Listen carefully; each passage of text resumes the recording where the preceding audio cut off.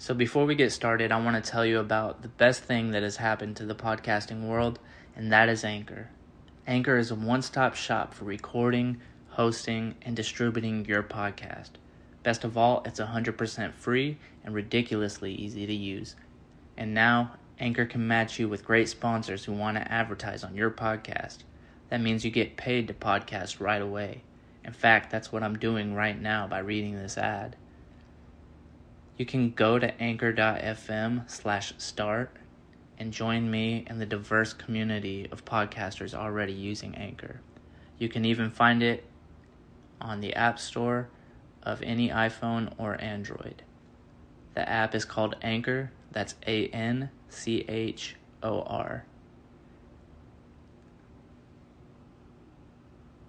Alright, it's 2022 and I wanted to do something new on the channel. I wanted to create a Ask Me Anything segment. I want to involve you guys more in the creation of these videos, and I thought it would be really cool to just maybe once a month have you guys ask questions and I'll answer them just based off of what I've learned so far in life. And I'm really excited to do this.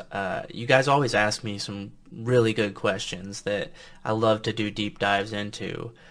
So I did get a good amount for this video, but I want to keep this video kind of short, not too long, not too crazy. So I pick and chose just a few of the good ones that I wanted to answer. So thank you guys for submitting questions, and let's get to it. Let's see.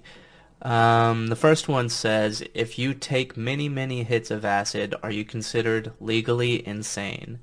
I think that this was a myth created maybe back in like the 70s by parents or by the media, just trying to, like a scare tactic, trying to keep their kids from doing LSD. It was fairly new at the time, 50s, 60s, 70s. It was really popular, and still just parents were really afraid of their kids getting a hold of this and going crazy. We didn't know too much about it. And of course there was a lot of like fear-mongering propaganda against marijuana, against psychedelics. So I think it's a myth. I think it was created by as a scare tactic. Now I think that there is some truth behind, the possibility of like having a mental break. I don't think, say there's 100 people or just whoever has ever done more than 7 hits of acid is legally insane. I don't think it's like that.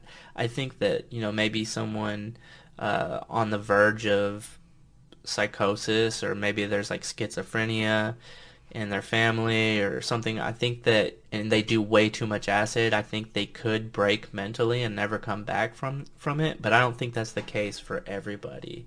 I think, if you do have like schizophrenia, or you've experienced psychotic breaks, or it runs in your family or something, then yes, you should probably be very cautious with LSD and probably not do it. Maybe if you do it, see a professional, in a clinical setting or something like that. But just be very cautious. Just anybody should be cautious when doing psychedelics, period. I don't think it should be done recreationally. I think that they should be held in great reverence and taken very seriously when taking them. So the next one is, apparently now ketamine can help with depression, anxiety, and PTSD. Another psychedelic question. This is great. I love psychedelics, obviously. So yeah, ketamine is now being used in clinics to treat PTSD and depression and anxiety, and I think that's great. I wish it was something else. I wish it was like psilocybin or something, something natural. But ketamine, I've seen people go down like really dark paths using ketamine. I've never seen anybody go down a real dark path in life because of psilocybin, but I have with ketamine. So I don't like it that much. Like I said, I wish they were using psilocybin. But in a clinical setting, the right dose, controlled doses, um, setting is right, I think it can be very beneficial, and I don't see any real problem with it. I think it's great. I think we should keep doing that. So, let's see. Another one is, do you think organ, bone tissue donation should be standard practice? I see so many bodies going into the ground that could literally save a life. So much going to waste. Yeah, straight up. I think that it should be standard practice, donating organs or bone or tissue. I personally don't think there's anything sacred about the body once consciousness leaves. I think it's just going to decay anyway. So, yeah, instead of it going to waste and rotting away, if the bones or tissue or organs can save a life, then absolutely we should use it to save a life. No doubt about it. The next question is, what tips do you have to help with discipline and self-control? What factors are just in your head, and what obstacles are the most difficult to overcome? That's a really good question, and I do plan on making a full video just strictly about discipline and self-control, but I'll answer what's the most difficult part of discipline to overcome. And I think that the most difficult part is just making up your mind to do something. Whatever it is that you need discipline in, like say you're going to the gym, you want to go to the gym, you want to start working out, you want to get healthier. But, the only real time you can go is in the morning. But if you're going to go in the morning, you have to wake up 2.5 hours earlier. So yeah, that can be really difficult. The most difficult thing is turning off your alarm and getting out of bed. That is the most difficult part to overcome, is taking the very first step. And that's going to be a daily struggle. You have the bigger picture of going to the gym and getting healthy. And so the hardest part is making up your mind to do that. But every day you're going to have that little voice in the back of your head saying, hit snooze, or turn the alarm off, go back to bed.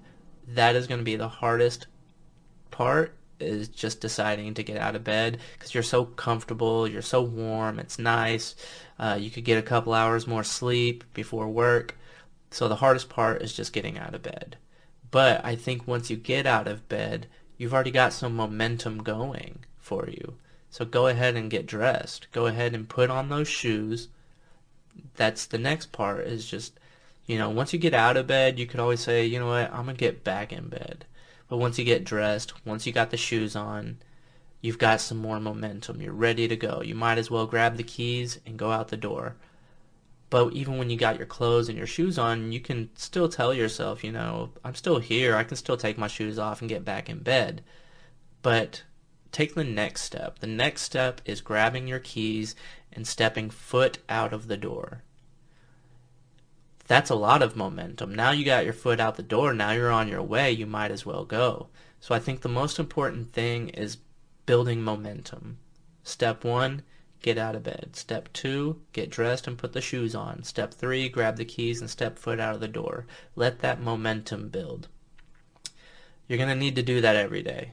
You do that every single day, every single week, every single month. You're building momentum towards your goals, and you're building a habit. And once you lock in that habit, you're good. So that's it. That's it for this video. I'm glad I could rapid fire through those. I hope that you guys got something out of it.